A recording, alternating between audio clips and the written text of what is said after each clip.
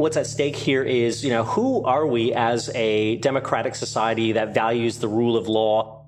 And if we allow this to happen, if we allow more and more of our laws to be made behind closed doors by the government, outside of Parliament, and now even avoiding committee scrutiny and the disallowance process, what does that say about us as a democracy?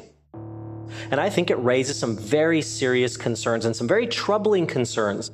And I think if it is allowed to continue, I think you are undermining democracy.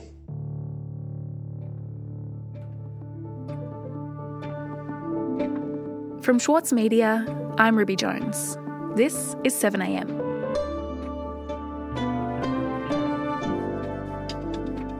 During COVID-19, the government has increasingly been using legislative powers to bypass the Parliament.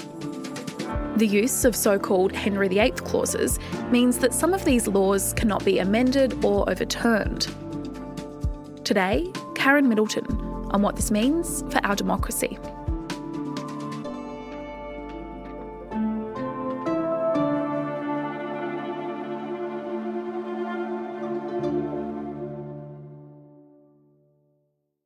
Karen, can you tell me about the way in which this legislation is bypassing the Parliament and its usual processes? Yes, so legislation usually passes both houses of Parliament to become law. It has to go through the House of Representatives and the Senate, and there are particular rules about where it has to start, but it has to be passed in identical form by both houses of Parliament to become law. Karen Middleton is the Saturday paper's chief political correspondent. There are some exceptions to this, and that involves delegated legislation, which we sometimes refer to as regulations. And there is a power for the government to make adjustments to those laws by decree, if you like, just by making a declaration and not having to have it pass the Parliament. But mostly, in order for the Parliament to retain some kind of role in scrutinising this, it at least is allowed to disallow those regulations. So if a piece of delegated legislation is made and the Parliament decides it doesn't like the look of it, there's a process by which it can be voted on and disallowed. But increasingly the government has introduced exemptions to that, meaning that in some cases, some pieces of delegated legislation can't be disallowed, which means they're just allowed to stand and the Parliament has no role in either crafting them or in removing them. And this is something that's happening more and more?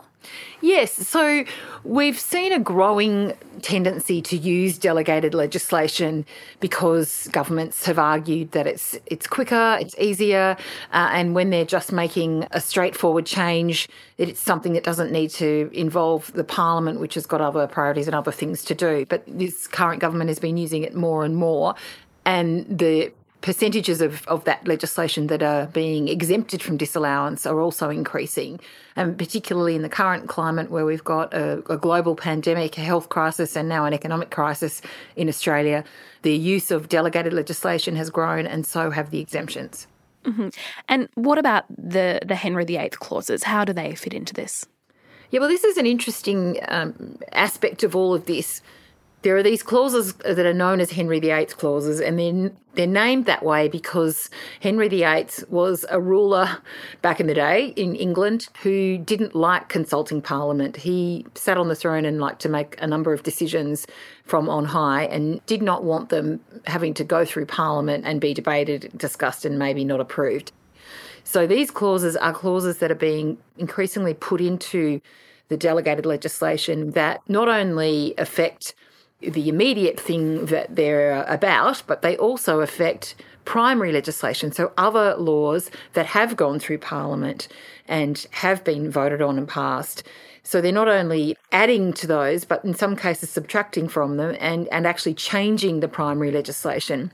And that puts them in a slightly different category. They're not just an adjunct, but they are actually amending laws that were originally required to go through Parliament. But these changes, these amendments, are not having to do that. And Karen, what sort of legislation are we talking about here? What are the policy areas that are affected? Well, a couple of the big ones relate to the Social Security Act and the Corporations Act. In the case of Social Security, the government's made some amendments to that using these Henry VIII clauses that haven't gone through the Parliament but have been declared to be changes to the Act. For example, I think some of them affect the extension of the pilot program on the cashless welfare card in Indigenous communities. The pilot program was due to expire and has been extended using one of these clauses. And in other cases under the Corporations Act, it affects some of the decisions made about businesses, the arrangements involving businesses through the pandemic, but the Corporations Act itself has been amended in a couple of ways.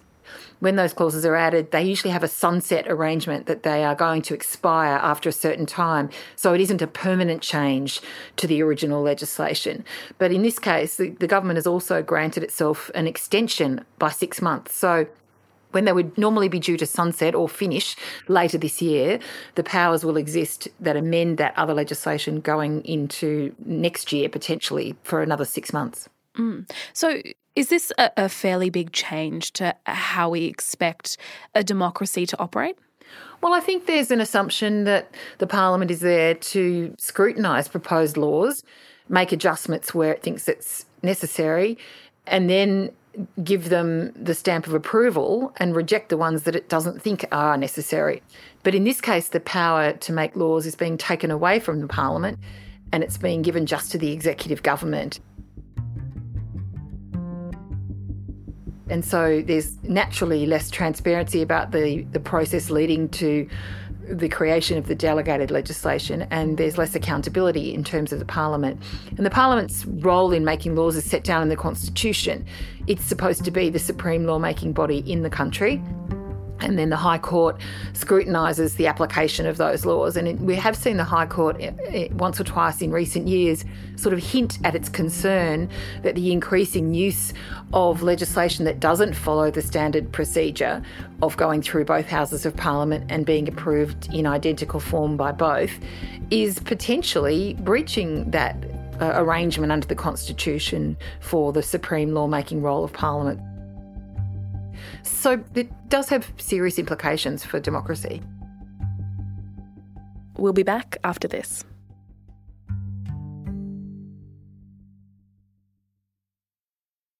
This year, the Saturday Paper celebrates 10 years as Australia's leading independent newspaper. In that time, it's built a peerless reputation for quality journalism, for telling stories that are ignored elsewhere. It's the essential account of the week in politics, culture, and news. When you read the Saturday Paper, you don't need to read anything else. Subscribe today from just $2.10 per week. Visit thesaturdaypaper.com.au/subscribe. The Saturday Paper, the whole story. As a 7am listener, you're already familiar with many of the journalists who work for the Saturday Paper. For a limited time, subscribe to Australia's leading independent news source, the Saturday Paper, and you'll receive the Saturday Paper's stainless steel coffee cup, made in collaboration with Fresco, for free. Subscribe from just $2.10 a week. Simply visit thesaturdaypaper.com.au/offer. Karen, we're talking about the legislation that's bypassing the Parliament. Are there people in Parliament, though, who are raising concerns about this? Yeah, so there are a couple of committees in the Parliament whose job it is to scrutinise legislation before it passes and after it passes in some cases. In the Senate, there are two committees in particular, the Scrutiny of Bills Committee that looks at all the legislation that follows the normal path going through both houses.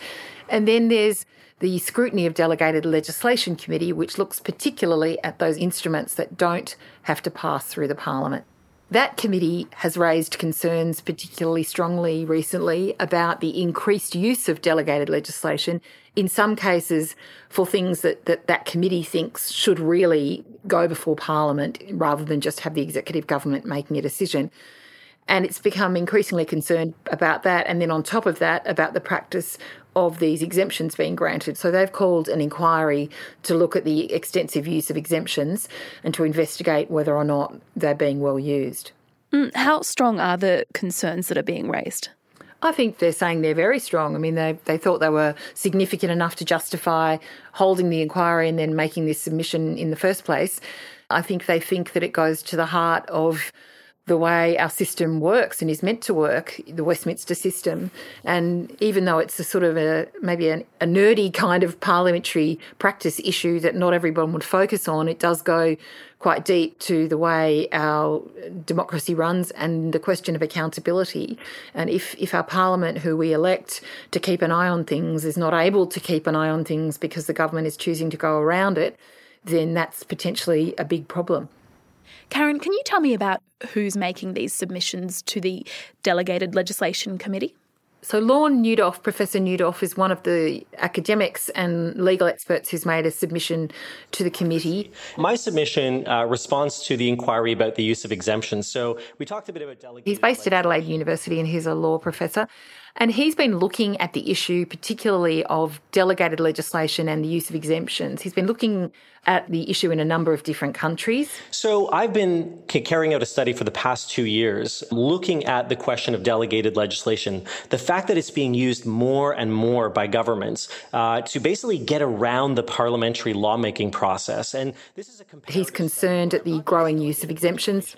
And what I'm seeing is kind of a broader trend of using it and also essentially exempting it or trying to get it exempted from scrutiny. Governments are... He points to the pandemic since earlier in the year and the fact that the committee, the scrutinising committee, has found that more than 20% of the delegated instruments that have been created to address the pandemic are exempt from disallowance. Maybe there is a good reason for exemption once in a while for particular uses, but when you see it starting to get up to 20%, you think, what is really going on here?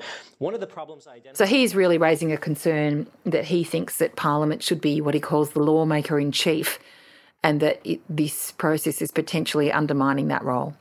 And in all your time in the press gallery, have you seen this level of delegated legislation being used? Well, I haven't charted it historically. I'm relying on the statistics that the committee that's holding the inquiry have produced, but they are suggesting that it's increased. It's always been a practice. You're allowed to do this as a government, but it's the question of how much it's doing it and in what circumstances, and whether those circumstances have now widened. So you are seeing money being appropriated to give out in grants, and you are seeing the use of delegated legislation in circumstances where you never would have before. So the assumption that Parliament is supreme is starting to be eroded, and it's a bit of a slippery slope situation, I think.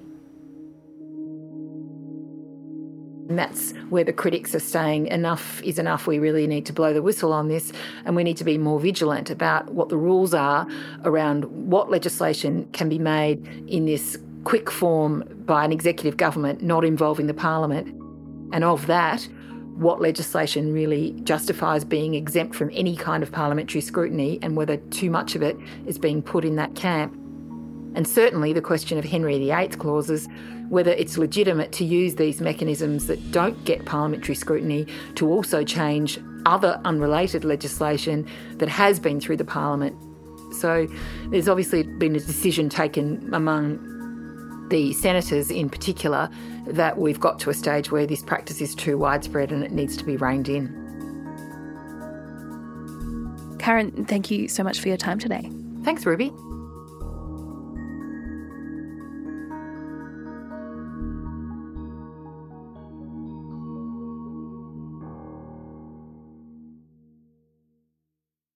Sydney Dance Company explodes on stage with Momenta. This world premiere by acclaimed choreographer Raphael Bonacella is unmissable contemporary dance. Strictly limited season from the 28th of May to the 8th of June. Book now at sydneydancecompany.com. Also in the news, Victoria's Police Commissioner Shane Patton has revealed that hundreds more police have been added to the operation enforcing COVID-19 restrictions in the state. As part of Operation Sentinel, police will be setting up roadblocks on major roads leading out of Melbourne. Victoria recorded 134 new cases of coronavirus yesterday, making it the third day in a row with more than 100 new cases. Meanwhile, the Prime Minister Scott Morrison has flagged that the number of people coming into Australia could be further reduced in a bid to ease the burden of administering hotel quarantine. I'm Ruby Jones. This is 7am. See you tomorrow.